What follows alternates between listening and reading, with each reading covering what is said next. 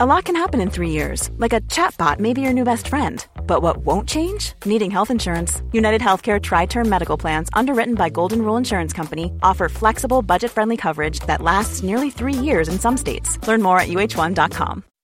When you make decisions for your company, you look for the no-brainers. If you have a lot of mailing to do, Stamps.com is the ultimate no-brainer. Use the Stamps.com mobile app to mail everything you need to keep your business running with up to 89% off USPS and UPS. Make the same no-brainer decision as over 1 million other businesses with Stamps.com. Use code PROGRAM for a special offer. That's Stamps.com, code PROGRAM. The Michael Reid Show podcast. Tune in weekdays from 9 on LMFM. To contact us, email now, michael@lmfm.ie. Tuesday morning, the 4th of December. Good morning, with much debate and discussion from now till 11 a.m. This is Michael Reid on LMFM. There's been another petrol bomb attack in Drogheda. As you've been hearing, fire crews were called to Moneymore shortly after 10:15 last night. Councillor Richie Culhane, Fine Gael councillor and former Garda detective, joins us now. Very hard to believe that this is happening, given the level of policing in the town, Richie. Yeah, well, look, I mean, unfortunately, Michael, it's become the norm now in this particular area, and of course, it's perpetrated by a few criminal thugs that want to make life hell for people in Moneymore, the decent people in Moneymore. I'm not sure in relation to this particular bomb or petrol bomb whether it was a vacant house. I think some people suggested it was a vacant house. I'm not quite sure about that. However, you know, as I said, once again, we see this proliferation of antisocial behaviour and criminality, and you know, it's, as I said, it's perpetrated by a small group of people committed to this mayhem. Gardaí can only do so much, Michael, and regardless of how many Gardaí you have on the streets in Moneymore, it's very difficult to be everywhere at the same time. And the only way that these thugs will be actually stopped, if people residing in the area, and these guys are known, people residing in the area from Moneymore report this criminal activity to the Gardaí. And when I say report it, I mean any suspicious activity that they see, the movement of those criminals that are responsible for this behaviour. If they pick up a confidential line, the people of Moneymore deserve a much better life than they're having at the moment, because people are actually afraid to go out on the street after dark. No, sure, it's crazy. This is absolutely horrific. But your understanding is that this was an empty house. Why would they attack an empty house? Look, I mean, it's just part and parcel of what's going on there with these few people that are, as I said, that are causing mayhem in the estate. I mean, there's no rationale behind, you know, what these people do. You know, the one thing that I would say, and I mean, I know that Gardaí have called for information in relation to these people, but I would be calling on the mothers and the fathers, brothers or sisters of these people that are involved in this, because if this is allowed to continue, it's inevitable that at some stage we're going to have a loss of life. And it could be your son, it could be your daughter, it could be your brother, sister, mother or father. So it is absolutely essential that people that know what's going on, and there are people, I mean, it's very, very blatantly obvious, there are people that know these people, know what they're up to. And if it takes a mother to, you know, report her son involved in criminal activity, you could actually save a life going down the road. Maybe the same son's life, for that matter. Exactly. And the thing about it is that perhaps there was nobody in the house, nobody officially living there. So let's hope that nobody was upstairs, because as it's reported this morning, this petrol bomb was thrown into the downstairs sitting room. Well, I mean, that's. I mean, it's so worrying, you know. I mean, that as I said, this proliferation of petrol bombing and antisocial behaviour that's going on, and you know, apart from police saturation in the area, where you have guards walking on absolutely every street, which isn't, you know, it's not. The Gardaí aren't capable of putting that many guards in there, and that would be totally unacceptable. It becomes a police state almost at that stage. And, you know, as I said, the only people that can solve this are the good people of Moneymore. All right, well, let's speak to the good people of Moneymore, to the mothers, as you say, in particular, or to young people if they're listening to us and may not realise just how dangerous what they're doing actually is. This is how dangerous it is, according to the Chief Fire Officer for County Louth. You know, if there was no petrol bomb thrown at the house, if there was an ordinary fire in the kitchen at night, that is a risk to the safety of people in bed upstairs. It's worse where there's a much larger fire resulting from a petrol bomb, which immediately ignites furniture, and the fire is so intense that it's much harder for the occupants upstairs to get out. So it is by much higher risk even than ordinary house fires, which are the highest risk that we have, because most people die in house fires than in any other type of incident. Right, and quite often these attacks are late at night when people are upstairs in bed asleep, and the accelerant is thrown through a downstairs window, causing a fire. So that is the risk. It's completely irresponsible. Completely, there's no defence whatsoever for it. Would you liken it to firing a gun at somebody? It would almost amount to the same thing if there are people upstairs in the house, yes. It's just that it's food for thought, because, I think there's a lot of bravado involved in all of this, and people are trying to, show their muscle and that sort of thing, and perhaps they don't intend to kill somebody. But as the Chief Fire Officer for the county, you're putting that down as a marker for people today, to tell them that if they do throw a petrol bomb at a house, they might as well shoot somebody. Or try to shoot Absolutely. somebody. The worst risk, fire safety risk, is when people are asleep, and doing that is just indefensible, and this is a direct life safety threat to people. Eamon Wolfe, the Chief Fire Officer for County Louth, speaking to me last Friday, putting into context what you were saying, Richie Culhane, about the risk to life, and that somebody may end up dead as a result of this type of behaviour. Well, of course. I mean, it's as I said, it's only a matter of time, Michael, before somebody loses their life in a situation like this. You throw a petrol bomb into a house, and consider this: an elderly person upstairs in bed. They can't move as quickly as they would like to. If there are children in the house, if people don't wake up and hear this actual fire, their living room burning downstairs, it's inevitable, absolutely inevitable, that somebody is going to die if this is allowed to continue. And as I said a few minutes ago, I'm appealing to the people that have information, that know these people that are involved in this, and that give that information to the guards, because you might save their life, or you certainly will save the life of some innocent person that's residing in Moneymore, and nobody wants to see that. Well, certainly not, but that is the risk, and as long as this activity goes on, undoubtedly that continues to be the case. But obviously these people are fearless. I mean, you say the guards can't be there all the time, and that the area is only policed to a certain degree, but many people will feel that the area is crawling with cops, if you like. And if people believe that there is such a strong police force, then they probably have no fear. Well, these people that are, as I said, perpetrating these crimes against the people of Moneymore, they have no fear of the Gardaí. I mean, many of them, in actual fact, are probably younger, being directed by older people, into this to perform this criminal activity, and they don't really understand the implications of what they're actually doing and the consequences of their actions. So, it's absolutely essential. As I said, Gardaí can't be on every street every minute of the day, all night. They can't. It's impossible. You can't. You don't have it in any jurisdiction where you have a situation like that. So Gardaí depend on the information they receive to act and deal with these thugs that are, as I said, causing people's lives untold damage in Moneymore. And what are you hearing about this ongoing feud? Is it still alive?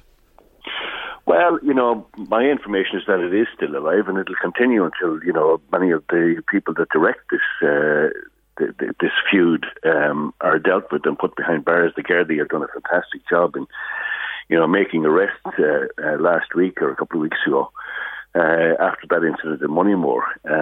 Now, that would obviously have to come before the courts. Hopefully those individuals will be dealt with severely. But it will continue as long as people decide that they're going to direct this type of terrorism, I'd call it, and until they're actually dealt with. So I mean, it doesn't look good for the area. It doesn't look good for Moneymore, especially.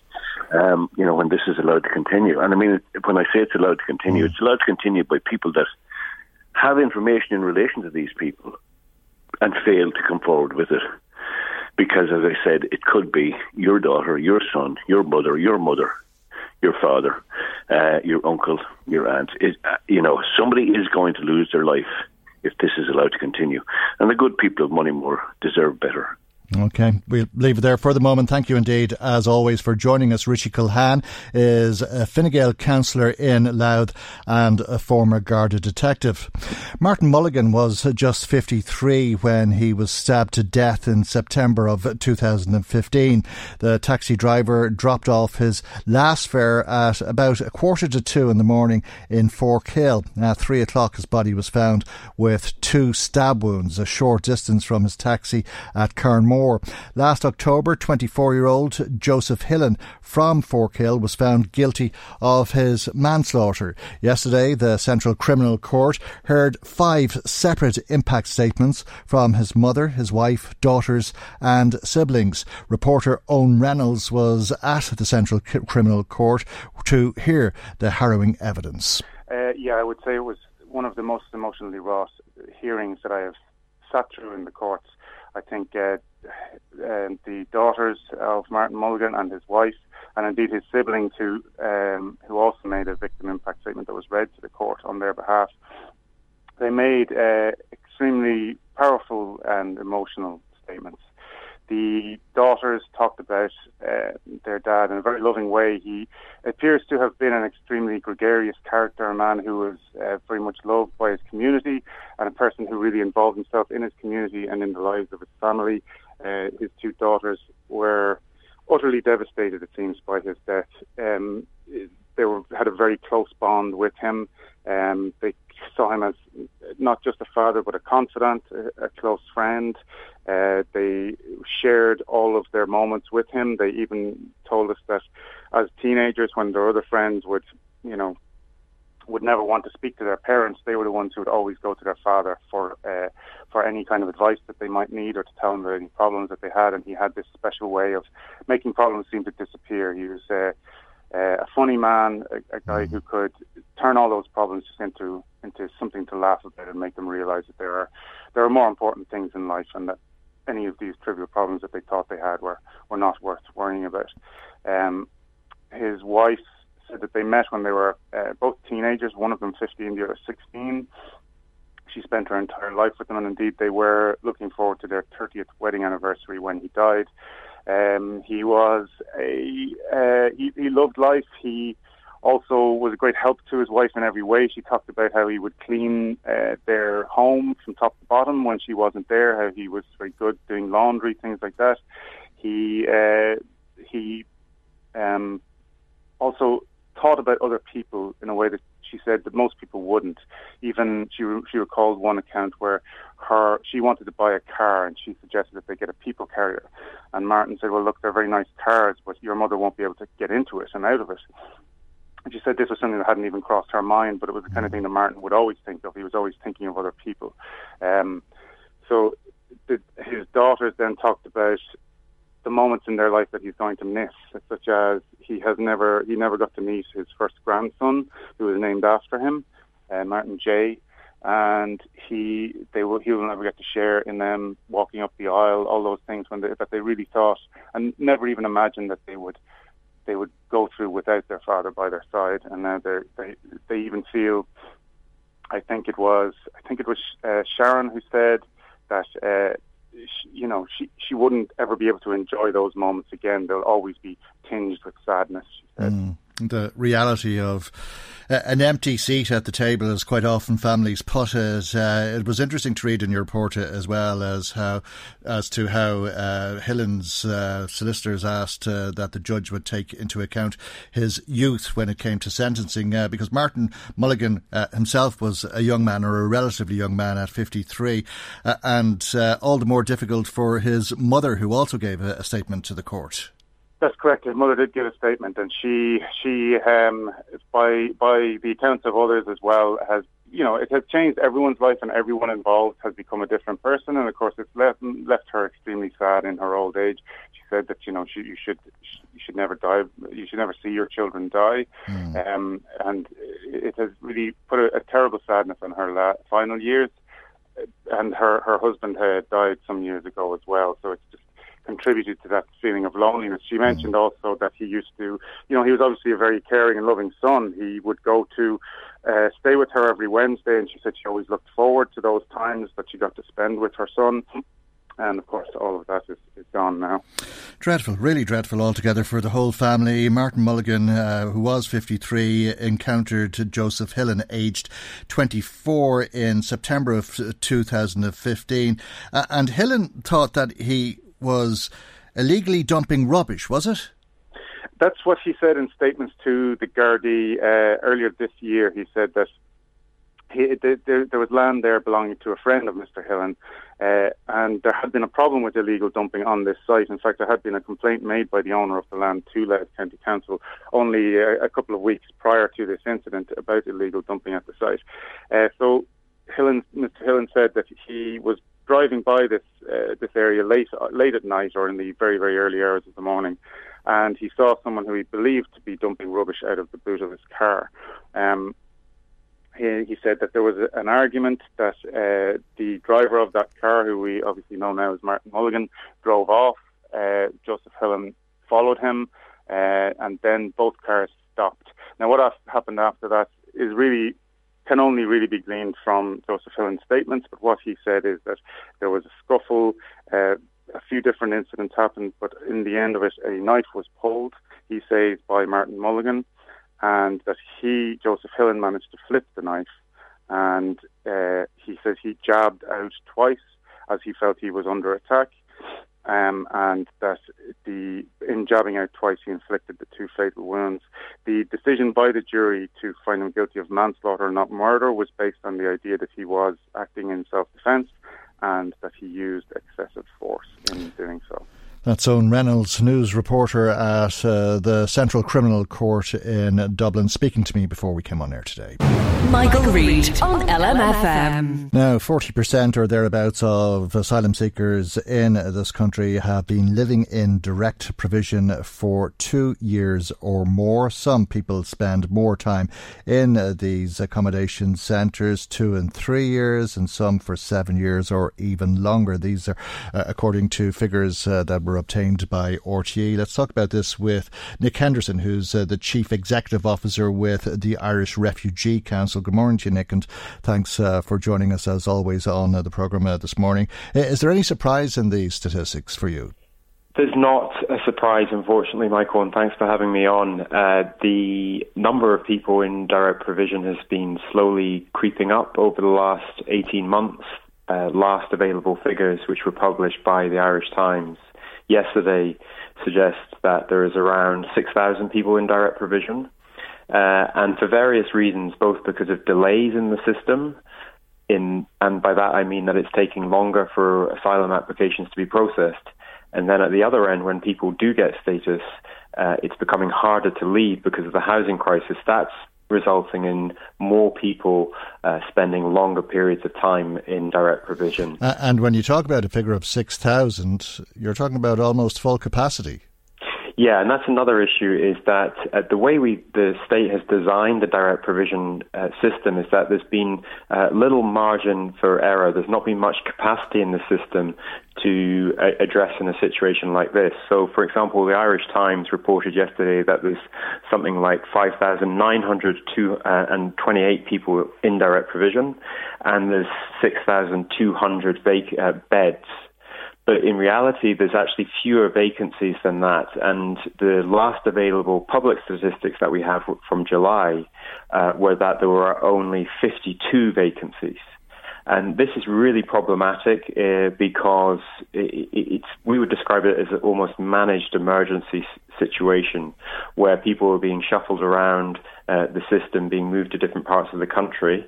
And then as a consequence, because the state has a responsibility to accommodate people when they come here seeking asylum, and we would say that's a good thing, an important thing, because people come with little, if nothing at all.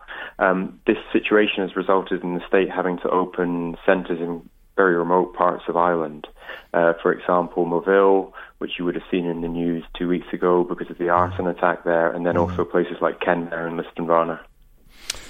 Okay, that arson attack was a story in itself, wasn't it, Nick? Yeah, it was. It was very, we described it as a poisonous act, but I think it's in no way representative of the community in Donegal or at all of the welcome that Irish people have given to asylum seekers for the last 20 years.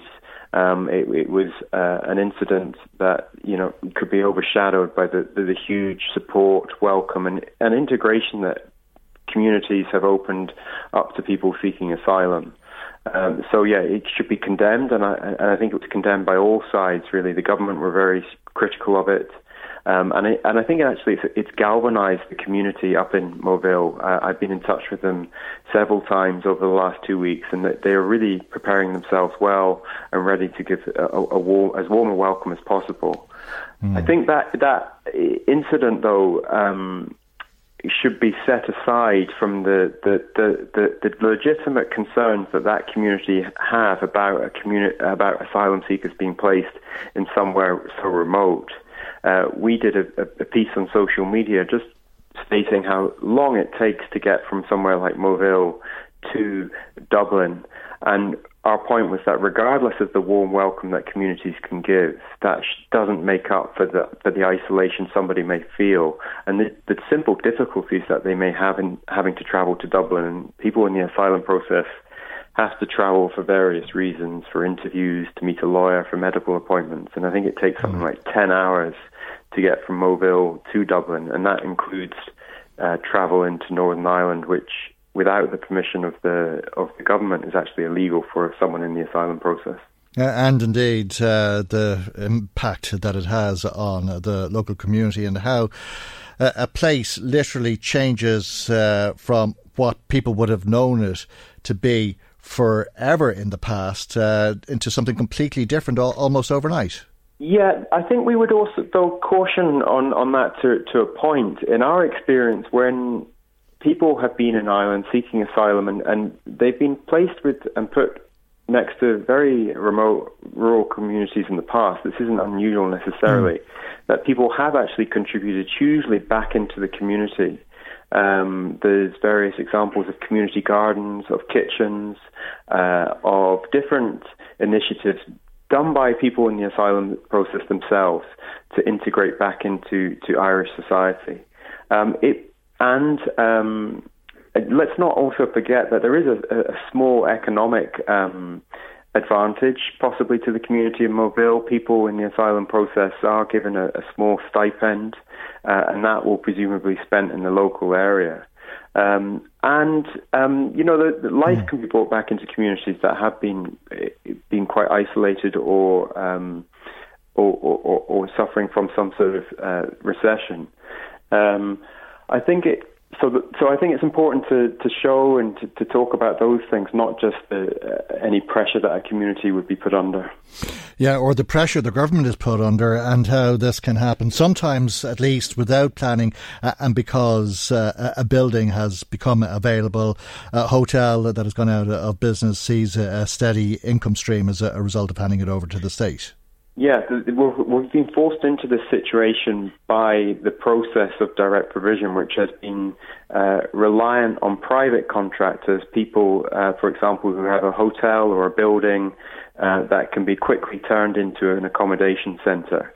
And that has resulted in us relying on places like hotels or disused hotels in remoter parts of the country.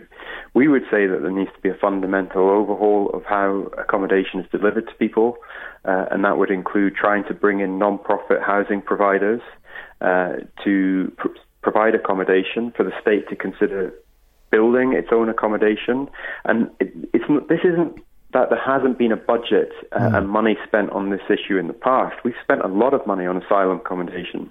I think the point has been that we haven't spent it well, either to the benefit necessarily of the individual in the asylum process or the Irish public, in that this money has gone straight to the pockets of private contractors. It's very hard, I think, for us to understand how they live, if I can put it that way. In a country of 4 million people, we're talking about such a small amount of people, 6,000 people who live in these direct provision centres, and about a third of those are children, 2,000 children in that situation. But there's another story today with figures released yesterday from the ESRI of the number of unaccompanied minors coming to the country, how that's increased by 80%. 175 children altogether who've come to the country, and they go into care, but once they reach 18, then they go into direct provision. That must be an incredible change in their lifestyles. Indeed, yeah. If they're not recognised as a refugee when they're a minor, when they're a child, they would be going into direct provision. If they are recognised as a refugee, they would finish their period in care when they turn 18, and then be assisted to integrate into the wider community. But sure, you're right. If they're not recognised as a refugee,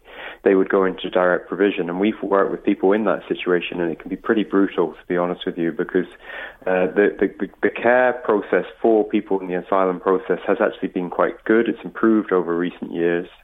But what we would describe it as horizons closing down. When they reach the age of 18, they're put into a direct provision centre. They may not be able to work. Their further and higher education opportunities begin to shut down. There's fewer opportunities there. So it can be a very challenging experience. And many of these people are granted refugee status, generally speaking. I mean, we're talking about 6,000 people in direct provision, and last year 900 people received refugee status. Yeah, indeed. Yeah, so a large number of people. I think the current recognition rate is around 30% of all asylum applications, which is, I suppose, just slightly under the European par, according to the latest statistics we have. It's also worth pointing out that there is around 600 people in direct provision with status, so they have actually refugee status or another form of status that they've been given by the state, and they can practically leave, or theoretically leave rather, but in practice it's very difficult to do so because of the wider housing crisis. That's it. Many would argue that they should be counted in the homeless figures, but we'll leave it there for the moment, Nick, and thank you indeed for joining us this morning. Nick Henderson, Chief Executive Officer of the Irish Refugee Council.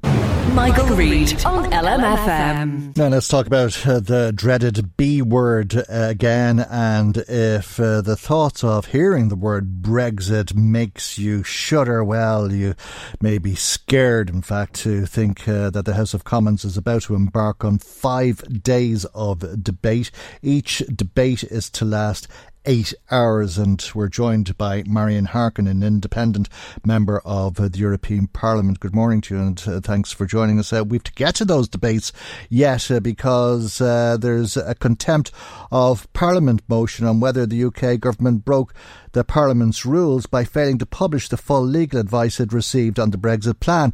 And I gather that could result in a vote before the big vote, which will take place on Wednesday of next week. That's right. The British Parliament decided some time back that they wanted to see the full legal advice from the Attorney General. The government, Mrs May, have decided not to publish all of the advice. Now, despite the fact that the Attorney General spoke in the British Parliament yesterday, and he was very open and upfront about what. But nonetheless, to be honest, I perfectly understand parliamentarians asking to see that advice. I mean, the vote that MPs will take in the House of Commons will be perhaps one of the most important votes that any of them may ever cast.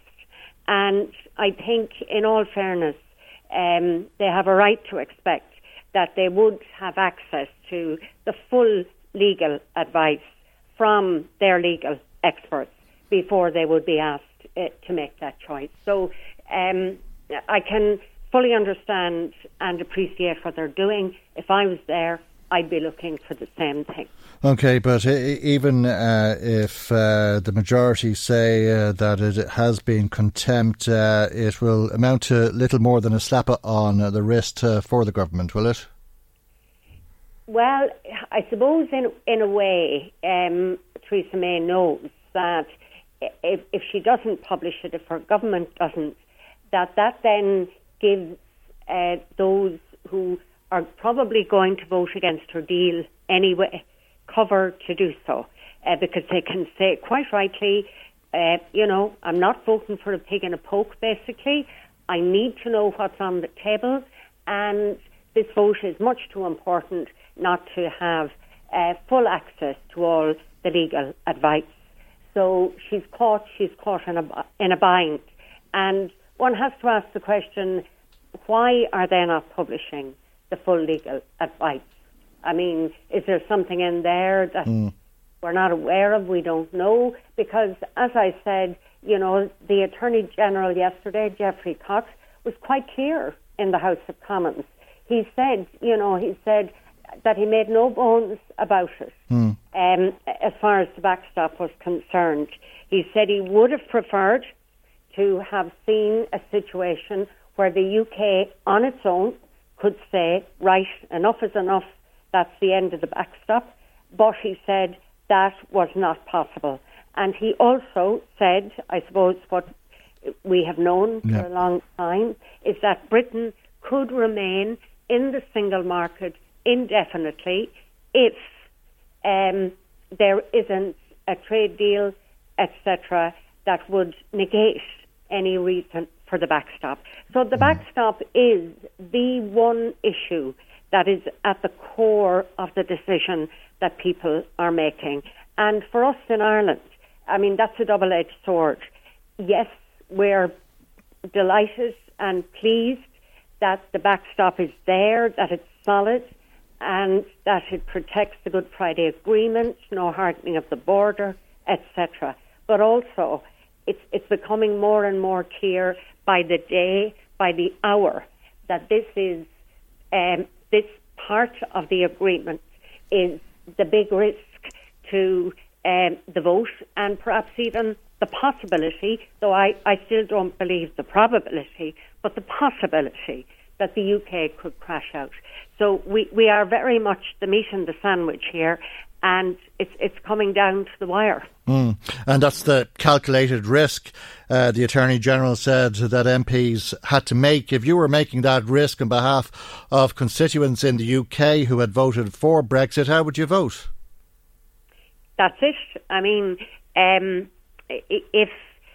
well, of course, it depends on your perspective. But as you say, if you come from a constituency that was strongly pro-Brexit, and you know that Theresa May's deal has the potential, let's put it that way, has the potential to tie Britain to the EU indefinitely, the single market, then you would have to think very carefully about it. But remember this, lots of people voted Brexit without actually knowing what that future relationship would be.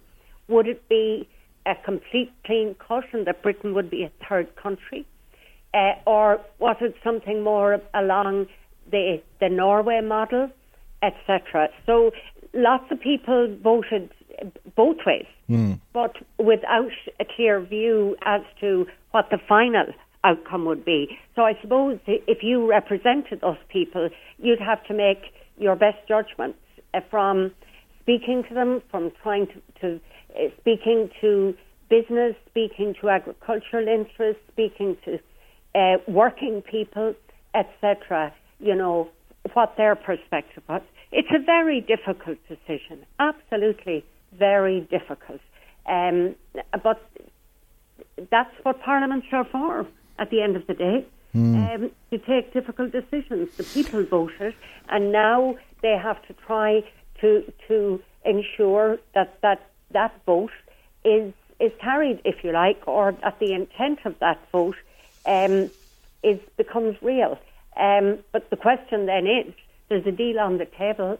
Will that satisfy it or won't it? I mean, my view is May won't get the deal through. I can't see it. I think this whole issue around the legal advice has made it even harder. And there's then talk of a second vote. I don't mean a second referendum. Yeah. I mean a second vote in the House of Commons. But my opinion, for what it's worth, is I don't think May can come back to the EU and get anything substantial. Because remember, this is boiling down largely to one issue. There aren't a number of issues where you can fudge a bit here and fudge a bit there. Yeah. There can be no fudge on the backstop. So I don't see a second vote as really meaning anything. So I think we're looking either at a second referendum or a crash out. And I think the British government won't do that, won't want to do it. So we're then looking maybe at extensions of time. And all I can say, Michael, is that last week, the week before, after the agreement was reached between Theresa May and the European Council, talking to colleagues out here, there was, in a way, a sense of relief to some extent. Well, that's done. You know, we don't like this, we don't want it, but we have no choice. Let's move on. So patience with this whole Brexit, if you like. I can't say it's wearing thin yet, but I can see that in 6-9 months' time, if there isn't some kind of way forward, patience will have worn very thin. You see, it's different for people in Latvia, in Italy, in Germany even, than it is for countries like Ireland, Belgium, the neighbours of the UK that will be hardest hit. So the British, one way or the other, have to bite the bullet. Go if you're going, because it's causing uncertainty for even those who aren't as hard hit as Ireland would be, but so important for us, quite obviously. But do you believe that the extensions will run for as long as 6 or 9 months? Well, there is a big issue with European elections on the horizon, and the British have a right to have representatives in the Parliament, in the Council, in the Commission. Whether that can be fudged for a period of time, I'm not sure, Michael. My instinct is that if it needs to be for a 3-month period or something like that, perhaps that could be done. Perhaps it can't be done, but perhaps it could be. And I think the will be there to do it if we know that in that period of time, the British have put in place, whether it's a second referendum or whether it's plans to leave, to crash out, whatever. If there is a timetable in place, if the British can say, we will stick to this timetable to do A, B, C, I believe there'll be enough goodwill here to give an extension for a short period of time. Beyond that, I just don't know where it's going to go. Okay, well, it's full steam ahead until the next obstacle. For the moment, thank you, though, for joining us this morning. Marion Harkin, Independent MEP for the Midlands North West constituency. Michael Reid on LMFM. Now let's find out what you've been saying to us. Marie Kearns joins us with some of the calls and text messages that have been coming to us this morning. Good morning to you, Marie. Good morning, Michael, and to all our listeners. Jim from Dunleer phoned in this morning. He was listening in to your interview with Councillor Richie Culhane in relation to the latest petrol bomb attack in Moneymore, and he just wanted to make the point that many years ago he lost his own mother in a house fire. He says it was an accident, but the point he wants to make is that the report that came back to them was that while his mother did make it out of her bed, the point is that she did make it sadly out of the room, and that the people that throw these petrol bombs? Do they not realise the damage they are doing and the potential it has to possibly kill somebody?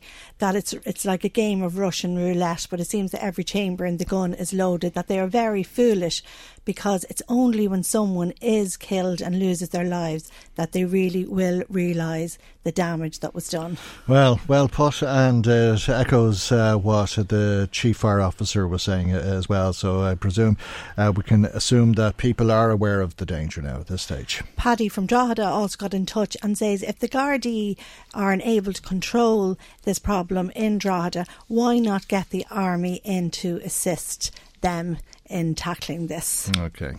Moving on then to direct provision, Seamus McDonough from the Workers' Party was listening in, and he just wanted to mention that recently in Kells they had a meeting where people in direct provision were invited along, and says that it was a wonderful turnout. Couldn't believe how many turned up. And it was heartbreaking, is how he described listening to the personal stories of those in the direct provision system.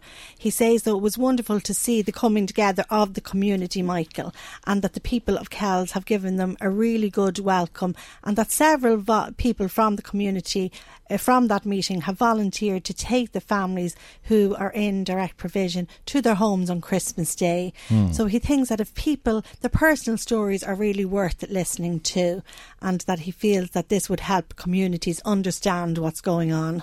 All right, well, thanks for that, Seamus, and hold that thought for a moment, if you will, Marie. We'll come back to some more of those calls in a minute, but let's talk about the Christmas season and indeed the shopping that undoubtedly people have started at this stage. Many people will buy gift cards as presents, and there was hopes that new laws would change the rules that govern these gift cards, and we're joined by Dermot Jewell of the Consumers Association of Ireland. Good morning to you, Dermot, and thanks for joining us here on the programme. People have complained many times over the years that they go to use the card and they've expired. There were new laws which would have seen expiry limits of less than 5 years being prohibited, and also the elimination of maintenance fees, but they won't be introduced in time for Christmas, it seems. Morning, Michael. No, you're entirely right. They won't. As you say, this started, to all intents and purposes, back in 2015, when there was a hope that some form of legislation could be brought into a predominantly retail-determined Life is full of awesome what-ifs, and some not so much, like unexpected medical costs. That's why United Healthcare provides Health Protector Guard fixed indemnity insurance plans to supplement your primary plan and help manage out-of-pocket costs. Learn more at UH1.com. Imagine the softest sheets you've ever felt. Now imagine them getting even softer over time. That's what you'll feel with Boll & Branch's organic cotton sheets. In a recent customer survey, 96% replied that Boll & Branch sheets get softer with every wash. Start getting your best night's sleep in these sheets that get softer and softer for years to come. Try their sheets with a 30-night guarantee. Plus, get 15% off your first order at bollandbranch.com. Code BUTTERY. Exclusions apply. See site for details. Ryan Reynolds here from Mint Mobile. With the price of just about everything going up during inflation, we thought we'd bring our prices down. So to help us, we brought in a reverse auctioneer, which is apparently a thing. Mint Mobile Unlimited Premium Wireless. How to get 30, 30, bit to get 30, bit to get 20, 20, 20, bit to get 20, 20, bit to get 15, 15, 15, 15, just $15 a month? Sold! Give it a try at mintmobile.com/switch. $45 up front for 3 months plus taxes and fees. Promo rate for new customers for limited time. Unlimited more than 40 gigabytes per month. Slows full terms at mintmobile.com. Lifespan on whether it be credit notes, gift vouchers, or more importantly, the newer variation which are the gift cards. Now, I suppose gift cards would always have flagged as being probably an area where there would be difficulty, for the simple reason being that they're sold, if you like, with a form of a guarantee whereby we've always argued, and everybody does, look, if you have a credit note or a voucher, times are tough. Get rid of it, use it as soon as you can, because you never know, is there a volatility behind the protection of your money. With the gift cards, the argument has always been put forward that, look, we do deduct after a year, if it's not used, we deduct what would be, to all intents and purposes, an administration charge. But part of that charge guarantee is that even if the company did fail miserably, your money is protected. But that also then led to the question of, well, you're the business, surely you should be paying for the protection. We're just giving you money for, if you like, for cash flow for a long period of time. And you can see now where in the last number of months, because in July of this year, just so the listeners understand, the idea was, yes, we're going to put this all in place. The package will be great. Gift credit notes, gift vouchers, we'll certainly put a 5-year term on them. But when it comes to gift cards, we'll iron something out between now and then. And what's happened in the last couple of weeks, it's become very clear that, yes, credit notes, gift vouchers, we might get there, but gift cards, there's been a serious challenge from the business side saying, no, not happy, don't want to accept this. Right, and the main challenge appears to be coming from One for All, does it? I think it is, yes. And I think those others, like, for example, shopping centres, etc., who, it must be said, would charge significantly more on a monthly basis, I think are hanging back and waiting and watching to see what happens, Michael. Right, and when you say One for All, effectively you're talking about multiple of Chamber of Commerce. Yes, very, very much so, and they're distributed through the An Post system and a company basically known as GVS Prepaid. So it's a very strong, very big. It's grown phenomenally in its attraction and its standing, and the amount of money taken in is quite significant.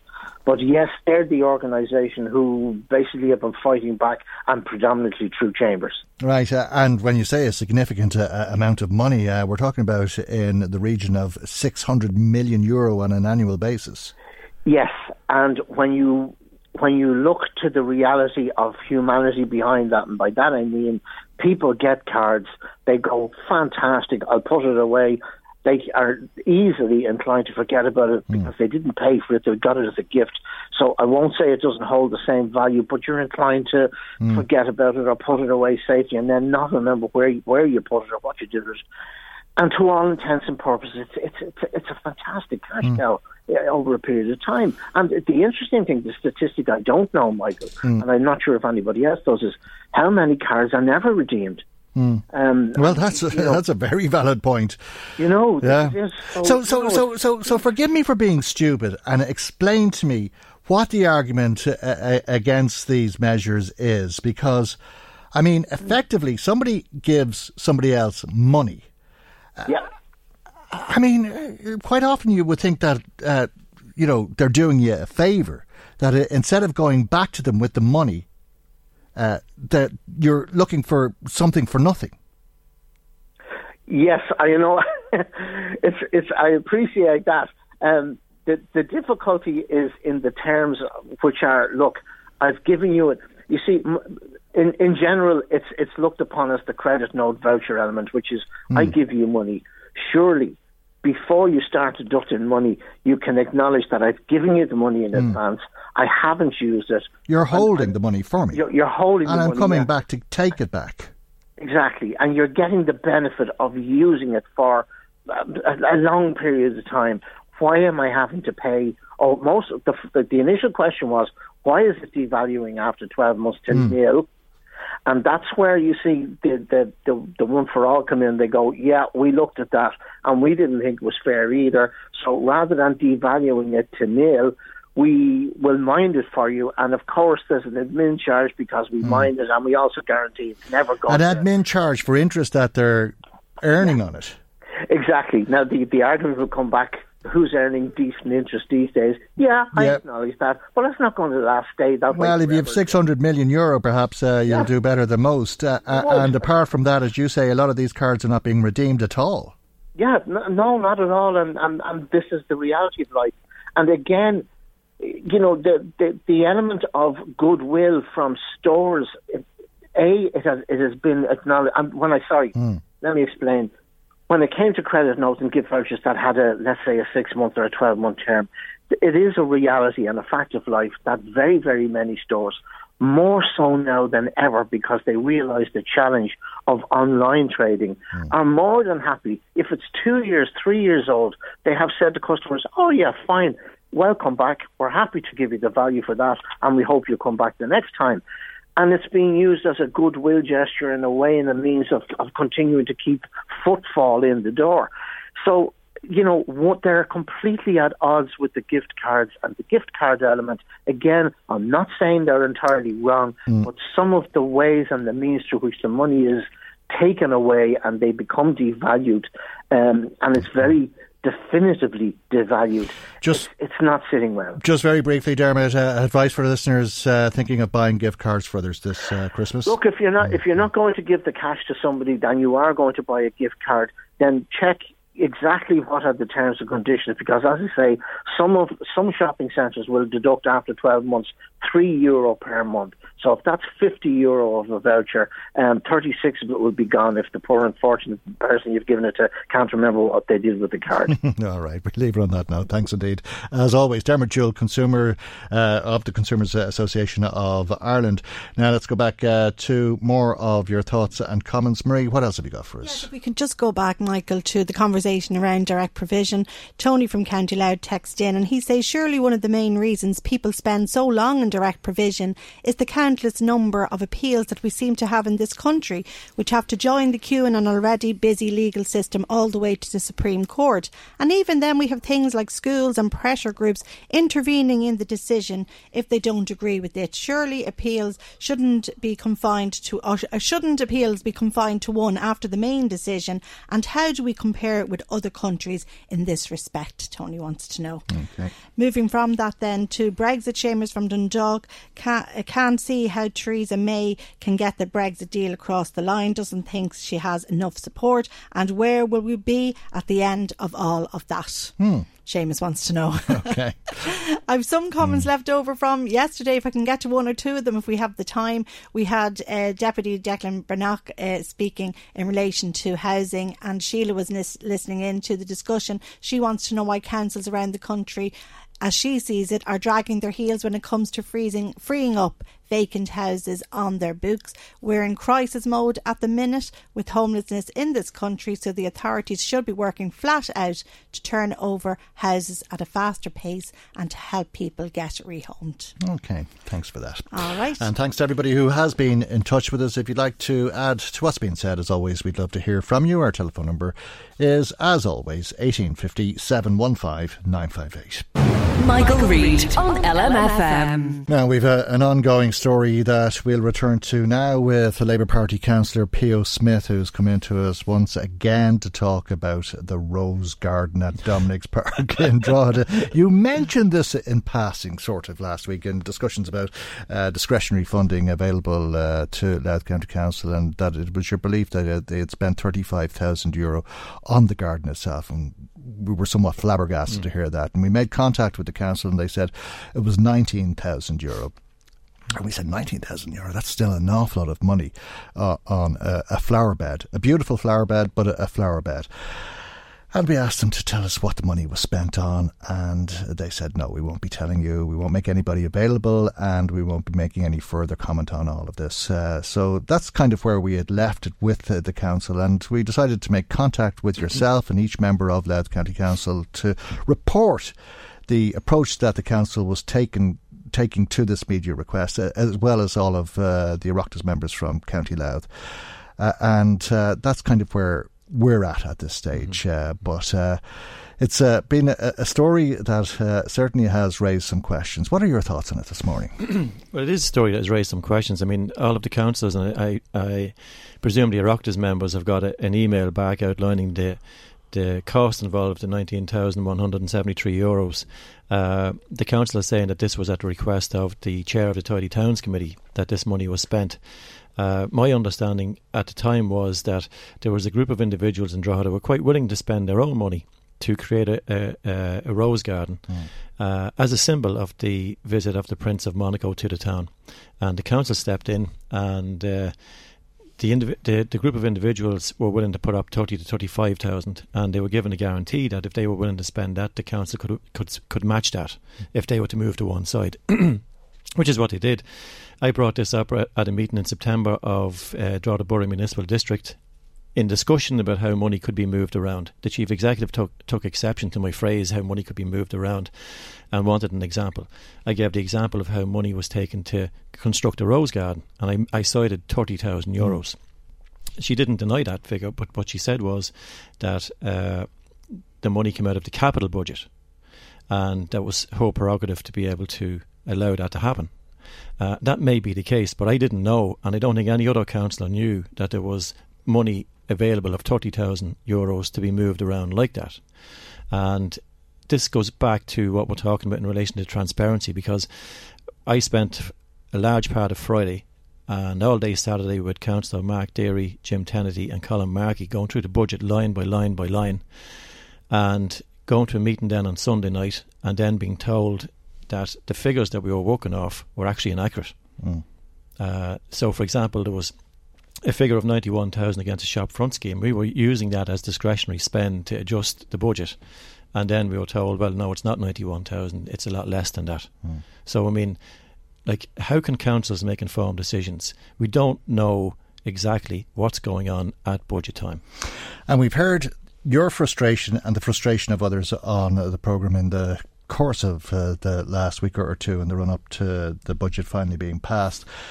But are you suggesting that this money was available from private sources, that the council didn't need to spend this money, that it decided to move in and say, well, look, instead of you spending the money, we'll spend the money? Because let's not forget the context that we're talking in here. We have all these rows about parking charges and services and so on, but we're also living in a county where people are without heat in their homes or repairs carried out to their homes, as the case may be. Yeah, well, I mean, there was a group of private individuals who were willing to put the money up. I mean, I don't know what the protocol then is in relation to a state visit and who has to pay for something. But certainly, from what I understand, that the individuals are willing to pay for the rose garden. And the council said, no, we'll pay for it. The council said, no, we'll pay for it. And they're saying in the letter, their email this morning, that was at the request of the Chair of Drogheda Tidy Towns. But the point about it is, I'm sure even the Chair of Drogheda Tidy Towns, if the money was coming from private sources, would have accepted it. Right.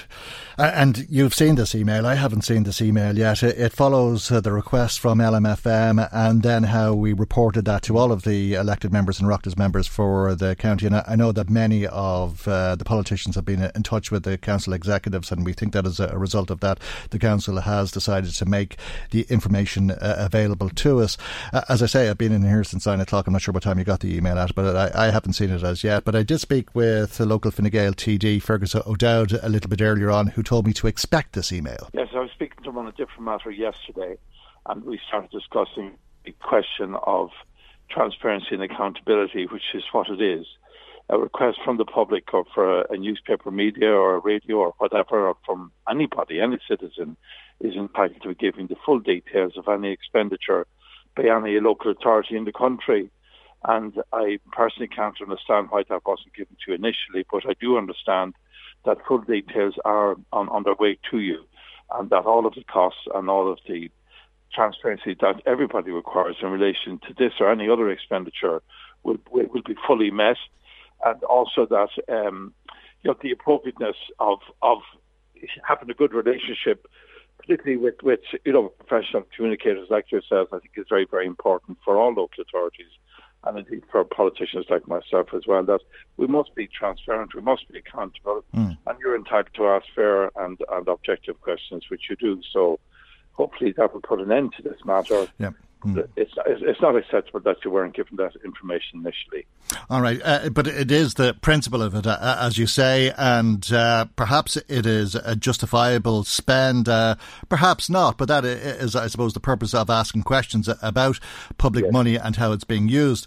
You've been given a breakdown of the costs. What's your assessment at this stage? Well, I don't have it literally in front of me, but it seems like there were, in fact, quotations sought, and that all of the procurement procedures were put in place. And obviously, clearly, the rose garden will be blooming. You may not be blooming right now.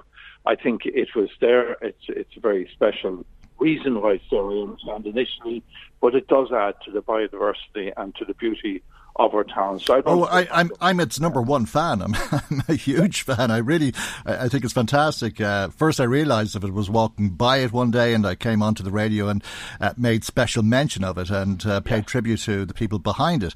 But when Pio Smith told us he believed it cost in the region of €35,000, it certainly warranted questions.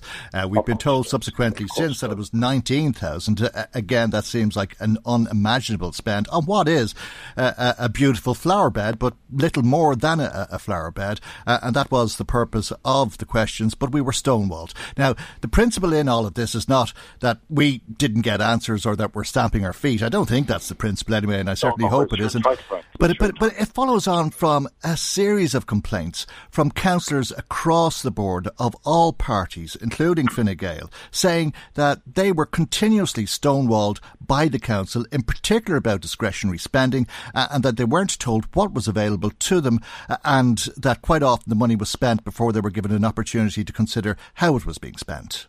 Well, the council, the elected members, are actually in charge legally. It is only their say-so, that is, when they pass the budget, as they did last Sunday night, then all expenditure in that budget is legal and is proper. And obviously, if they give powers to the council for discretionary spend, as obviously clearly you would have to inflict a number of cases. You have you know what your expenditure is going to be. But some other things arise, and you have to expend more money than you expected. That's normal in everybody's life. But Pio Smith, who's with us here in studio, you told us that you asked for a breakdown of how the money had been spent on the Rose Garden, and it's only this morning that you're receiving this information. I didn't ask for the breakdown. I brought it up at the September meeting, and I was told, I mentioned the figure of 30,000, and the chief executive said that she had taken money from the capital budget and used it for the Rose Garden. At no time was I ever told that it was less than 30,000, and this is the first time I'm after getting a breakdown in relation to how the €19,000 came about. Can you give us that breakdown? The contractor was paid 30, and I'm just trying to get it up here on my phone. It goes back to the problem in relation to what you said earlier on, is how do we actually divide up the money in Louth County Council. So the cost of the Rose Garden and Drogheda was 19,175, including VAT, made up of the landscape contract procured in accordance with the public sector procurement agreement, amounting to €13,447.18. The purchase and installation of the artwork incorporating the name of the garden at €5,107.50. The hire of a marquee for the opening day at €550.92, and the hire of a sound system for the opening day at €70. Okay. And what do you make of that? What I make of it is that I would like to know that there's money available, number one. I'd like to have a say in relation to where that money goes. If there was a situation where there was a group of private citizens who were willing to contribute to or cover the cost of a rose garden, I would like the opportunity to be able to say, if those citizens want to go ahead with that and the council could support them, because this is what we're about as a council, go ahead. If we have got 20,000 to spend then elsewhere, then that's what we should do. But councils don't have that knowledge. They don't have that power. Local government really is in name only, in my view. We are rubber stamp councils. That's the way it's got. We have very little power now at council level. And when you don't get accurate figures presented to you that will allow you to make an informed decision about how a budget can be made, well, then that undermines democracy in my view. And we're in a serious situation now in Louth County Council where the working relationship between the councillors and the chief executive is at near breaking point. That's how serious it is, in my view. Well, it's certainly the impression that we get from you and other councillors that we've been speaking to in the last week, and the reason for getting this breakdown of this particular spend is very questionable, I think, as articulated by Fergus O'Dowd there. Yeah, absolutely. I mean, it's like if somebody requests, if a member of the public requests how information in relation to how something was spent, they should be given it. It's as simple as that. Because basically, I'm a councillor, I'm a member of the public. I don't have significantly more rights than you have in relation to requesting information about how public money is spent. That's the reality. That's my view. That's it's my not opinion. the secrets of Fatima. It's not, absolutely. Yeah. I know. And whilst the spend may be justifiable or not, I suppose that's the purpose of the question. And if it is justifiable, there's no reason for not making that information available to people. No, I mean, we were trying to balance the budget the weekend, and in fairness to myself and Paul Bell, we were trying to protect the parking structure in Drogheda. Now, originally when we sat down to agree this, we had an agreement with most of the councillors, but there was some of the Dundalk councillors who wanted a different structure. They wanted to pay free pay parking in Drogheda Gun, but we could have achieved that because we could have moved money from the capital side over to the town and village renewal scheme and cut the town and village renewal scheme that was under that heading, and that would have balanced the budget. But the problem for us is then when we come to actually doing the figures and getting an accurate figure of what we can actually move, we didn't have it. And that's the problem all around. And even with the Westgate Vision last year, there was 500,000 allocated to the Westgate Vision under development levies. You come and you look at the budget and you vote on that and you pass that and you expect that to happen. And then you look at the budget figures this year. Under the Westgate Vision, you have a plan to spend 660,000 plus euros, which is good. But the 500,000 that was there last year has been pulled back because of the fact that the urban regeneration fund is going to give something towards the Westgate Vision. But if I voted on 500,000 to be given to the Westgate Vision, plus money that comes from the urban regeneration fund, that's nearly €1 million. Why isn't that being all put together? I asked the question 3 times on Sunday even, and I wasn't given an adequate answer. I brought it up again last night, and I asked for a written response from the Chief Executive in relation to this. Because if I go to vote on something, and then I go out to sell something to people in the town, then when it doesn't actually happen, I'm actually being undermined. So where's the trust and the confidence there? Maybe you're a nuisance, are you?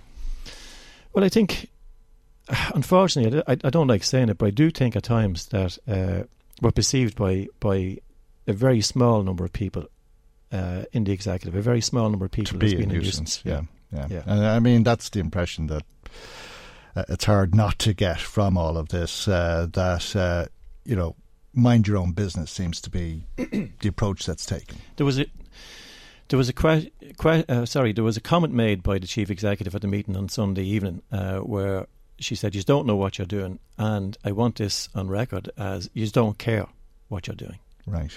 Now, 29 councillors could have responded aggressively, and they didn't. They were upset by the comment, and particularly given the fact that you spend a lot of your day on Friday and all day Saturday, and then you come to a meeting on Sunday. I haven't voted against the budget in 8 years on the council until this year, and I voted against it 3 times. Yeah. I mean, I think a lot of the stuff we've been talking about probably is difficult for people to follow, but the point is councillors care, and I think most people know that. Whether they agree with their politics or not, they know that you're usually passionate about what you do and you put a lot of time, effort and dedication in to applying yourself to making these decisions. Rightly or wrongly, the decisions are made, but to make an accusation like that sort of falls into line with everything that we've been hearing and what appears to be an almost contemptuous approach to requests for information. Yeah, look, as I said earlier on, I think the relationship is nearly at breaking point, and I'm not sure where we go from here. We had a mediator brought in last year to try and assess some of the problems that were going on and come up with some solutions, and I'm calling now for the councillors' representatives to meet up before Christmas to assess where we go forward on this issue, because I may or may not be elected next year, but whoever's going to be elected next year can't find themselves in a similar situation where this relationship is as bad and as toxic as it is this year. It just won't work, and that's not good for democracy. Okay, I think we'll be hearing more about this in weeks to come. Thank you for coming into us this morning once again. Labour Party Councillor Pio Smith. Michael Reid on LMFM. Now, from how one council is spending money to how another council is spending money, we go to County Meath and to local Sinn Féin. Councillor Darren O'Rourke is on the line, and you're asking how is it that Meath County Council is spending more money this year on emergency accommodation than it did last year when it was paying for that accommodation for more people. Yes, Michael, and thanks for the opportunity this morning. These are figures that were released in response to a question that I submitted to the full council meeting in Meath, which happened yesterday. And the council, we have been listening to, I suppose, a narrative over the course of this year that homeless figures in County Meath were significantly down, and that's something that is very much to be welcomed. But it wasn't exactly meeting the experience of our group of councillors, but it can be hard to tell on an individual basis. But Meath County Council are reporting that their homeless figures are down in the region of 25% from some 217 in the full year last year to about 100. Heading for the region of 163 this year, which is still far too many. But at the same time, we weren't getting the figures in terms of cost or expense, and that's something that I submitted. And we were given the figures for the last number of years, and it has shown that our figures already this year exceed over €1 million, and look like they're going to hit €1.1 million before the end of the year, and that's up 20% on last year. So that'll be up 20%. So you're talking 25% fewer people and 20% more spent on them. Exactly. And I'm just raising a question here. For me, those numbers don't add up. So there's something happening that we're not getting. And I've asked subsequent questions, and I'm waiting for the council to come back to me in relation to this, because we know... There's a very simple answer, which is that the price of the accommodation has increased, but you'd be talking about increases in the line of 30% or something. Yeah, no, that was the point I was going to make. So we know that that's something that we can possibly explain some of this. But rent increases in Meath have been in the region of about 13%. Again, far too high, but not in the region of 40% or 45%, and that looks to be the case here. So I'm wondering what the problem is. What's happening? Are we paying a premium? Are we being taken advantage of by landlords who recognise that the council are coming to them in a situation where they don't have options, that they're, they have complete control on supply? Or is it the case that the homeless figures aren't exactly as presented? And we've seen that to be the case in other places. And I know even in the last week we've had calls for the CSO to take over the counting of homeless figures, because there's a big question mark in terms of, and I know it's been the case in Louth as well, how figures are calculated and dispute between local authorities and the department in that regard. It's an awful lot of money, isn't it? It's a huge amount of money, and I think that's a separate point. So this is and I know sometimes the argument is made, well, would you not spend the money? Of course these people need it. Of course you spend the money, but you spend it because you're in the middle of a crisis that is avoidable, that is policy driven and policy caused. And it is a huge transfer of wealth from the taxpayer to private landlords. The same way the €20 million that we spend on HAP a year in Meath is a huge transfer of wealth from the taxpayer to private landlords. And if we're going into a general election in the next number of months or whenever it happens, and we're having a debate about tax cuts, which the Taoiseach is proposing, you think if you're a very wealthy landlord with a huge number of properties or a massive investment fund, you're going to benefit from tax cuts and continue to receive this massive transfer of wealth from the taxpayer to yourself. So I just think it's an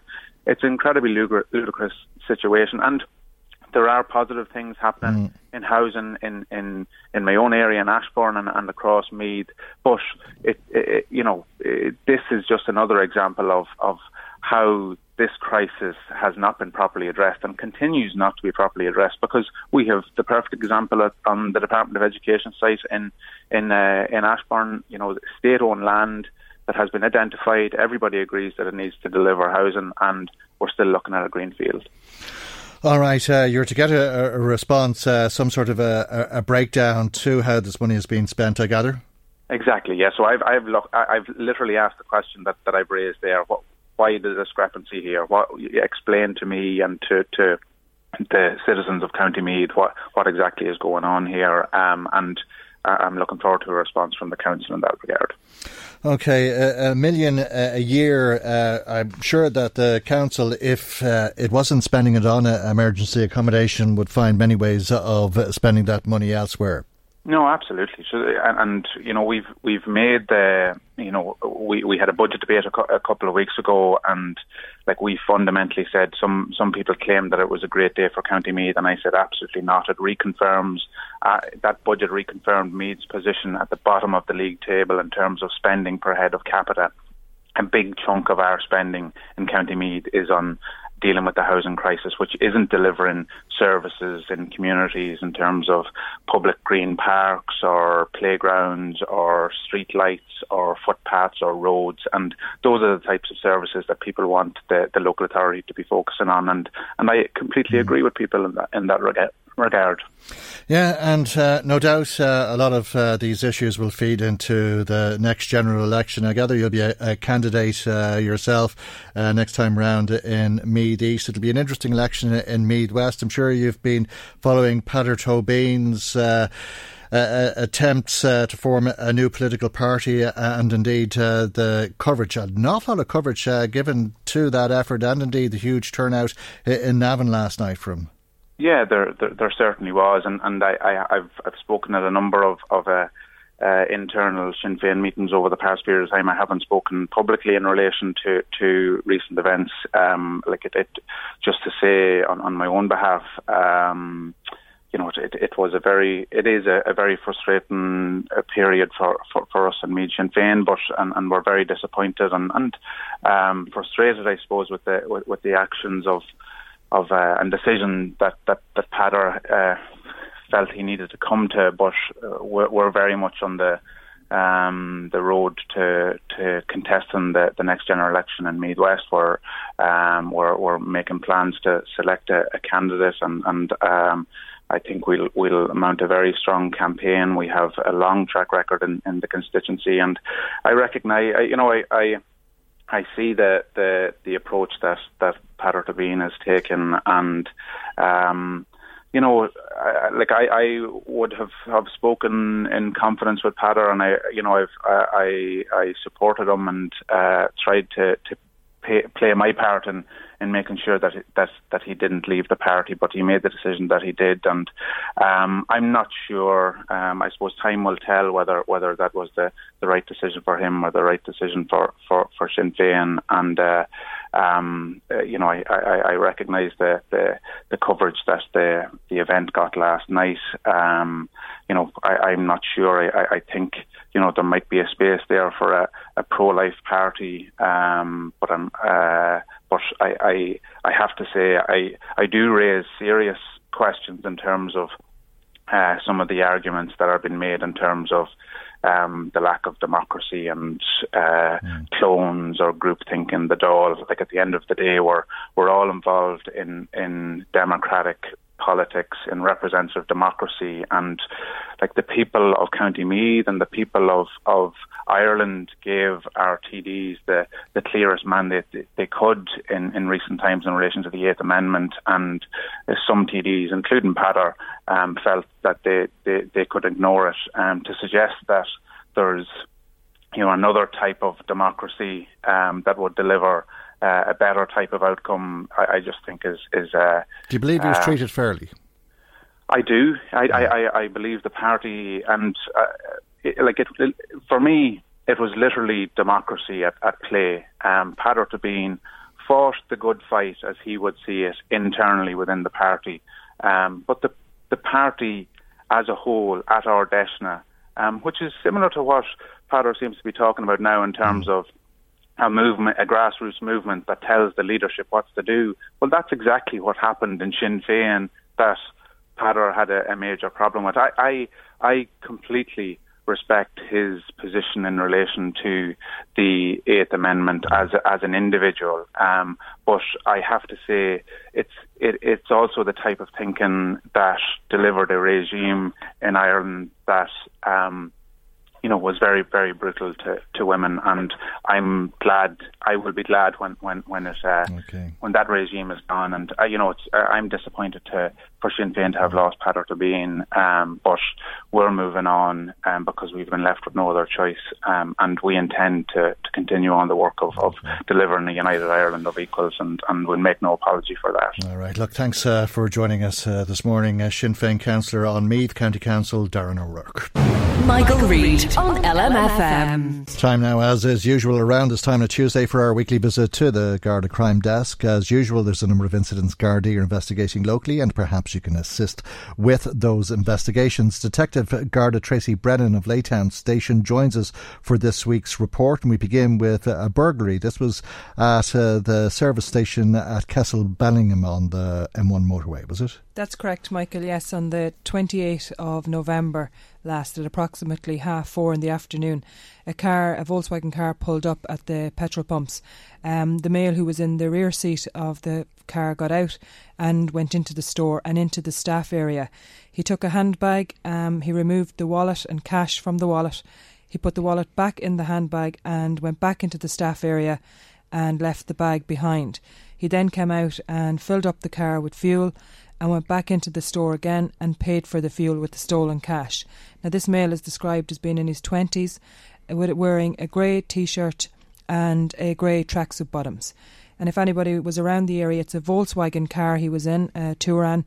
Anyone around the area of the Apple Green on the 28th of November and saw this male, to contact RD Garda Station at 041 687 1130.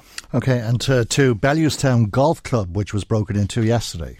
That's correct, Michael. Last night at approximately 11 o'clock, the golf club in Bellewstown in County Meath was broken into. There was extensive damage done. They removed the pane of glass from the window to gain entry.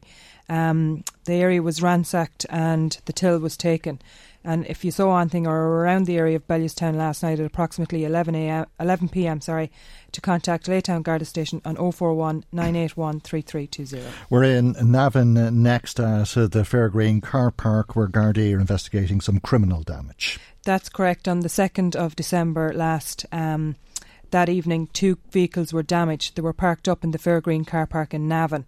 Items were taken, and just remind our listeners to be vigilant at this time of year and not to leave anything on show in the cars.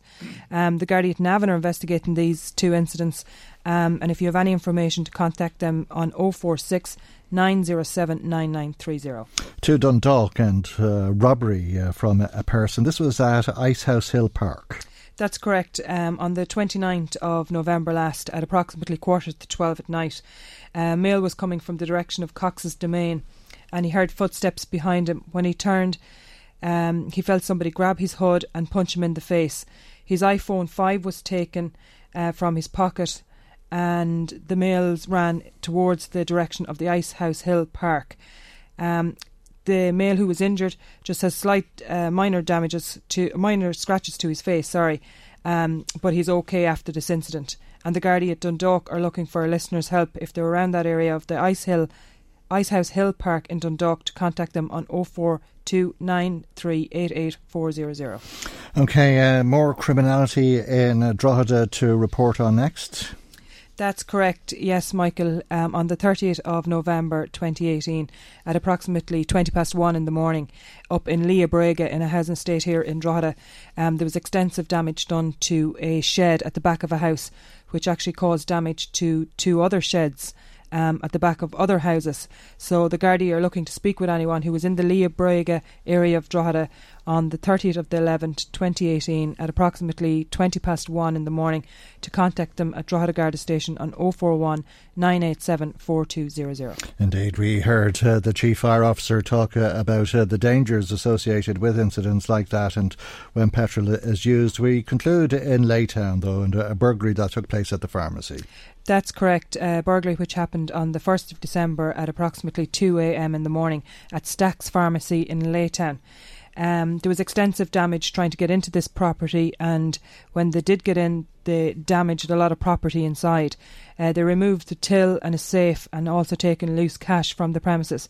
And the Gardaí at Laytown are investigating this incident, and if anyone has any information or around the area of the 1st of December 2018 at approximately 2 a.m, to contact Laytown Garda Station on 041 981 3320. Detective Garda Tracy Brennan of Laytown Station, thank you indeed. We'll return to the Garda Crime Desk in around the same time on next Tuesday's programme, and we'll return to you in around the usual time tomorrow morning, but our time concludes today, and God willing we'll see you at 9 a.m. on LMFM. Good morning, bye-bye. The Michael Reid Show podcast. Tune in weekdays from 9 on LMFM. To contact us, email now, michael@lmfm.ie. Planning for your next trip? Elevate your travel style with Quince. Quince has all the jet-setting essentials you'll want for your next getaway, like European linen, premium luggage options, buttery soft Italian leather bags, and so much more. And it's all priced at 50 to 80% less than similar brands. Plus, Quince only works with factories that use safe and ethical manufacturing practices. Pack your bags with high-quality essentials you'll be wearing for vacations to come with Quince. Go to quince.com/trip for free shipping and 365-day returns.